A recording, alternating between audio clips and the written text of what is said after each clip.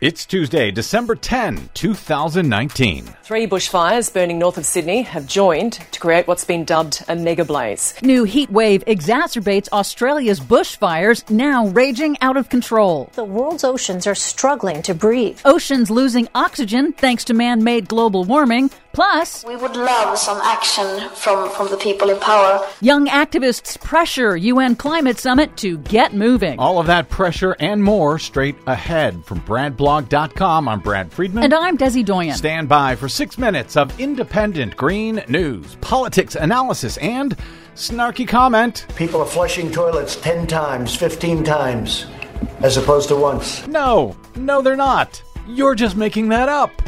This is your Green News Report. You and your toilet must really be full of shit.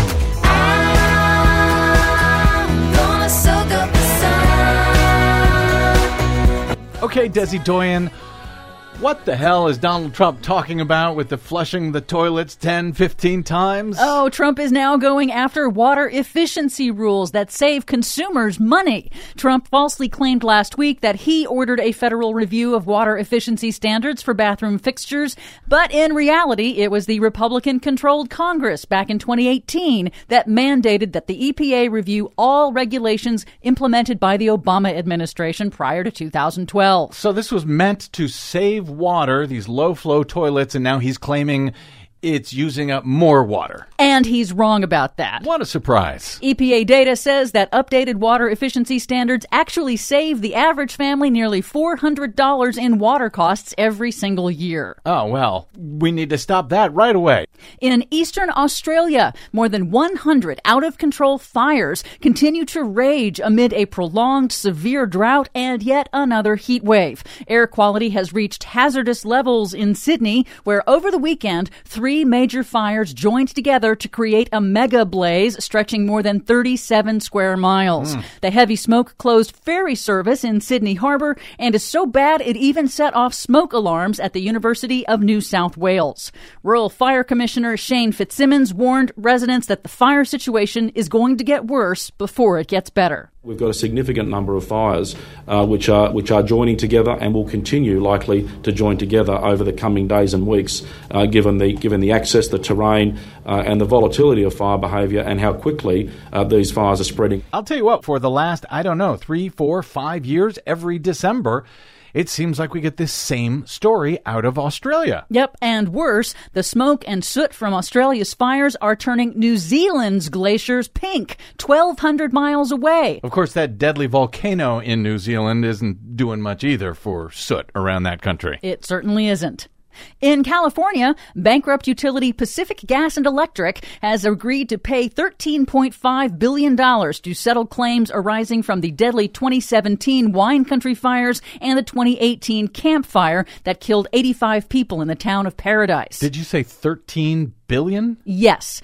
PG&E admits those fires were caused by its failure to maintain its equipment. If approved, that $13 billion settlement with victims would be in addition to a previous $1 billion settlement with cities and an additional $11 billion settlement with insurance carriers. That company is already in bankruptcy. Now is the time for California to buy it up, I say. Meanwhile, a new study warns that oxygen levels are falling in the world's oceans. Warmer seawater holds less oxygen, and the researchers calculated that 50% of the oxygen loss in the upper part of the ocean since 1950 is a result of man-made global warming. The rest is caused by nutrient runoff from agriculture and industry. The loss of oxygen has a wide range of consequences for marine biodiversity, and it affects the everyday functions of ocean ecosystems. Which means that fish and other wildlife in the oceans die for lack of oxygen. Right.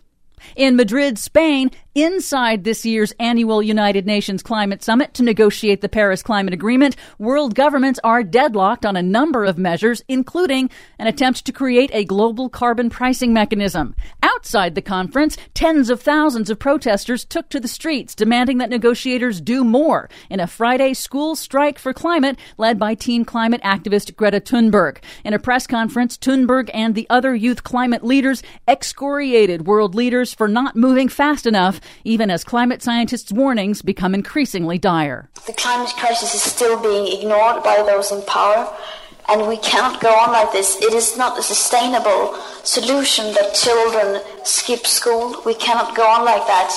We don't want to continue. So we would love some action from the people in power. Yeah, but we need you to continue, Greta. You and all of the thousands of students out there, please keep up the pressure. No pressure, but you're our only hope. For much more on all of these stories and the ones we couldn't get to today, please check out our website at greennews.bradblog.com. Find, follow, and share us planet-wide on the Facebooks and the Twitters at Green News Report. I'm Brad Friedman. And I'm Desi Doyen. And this has been your Green News Report.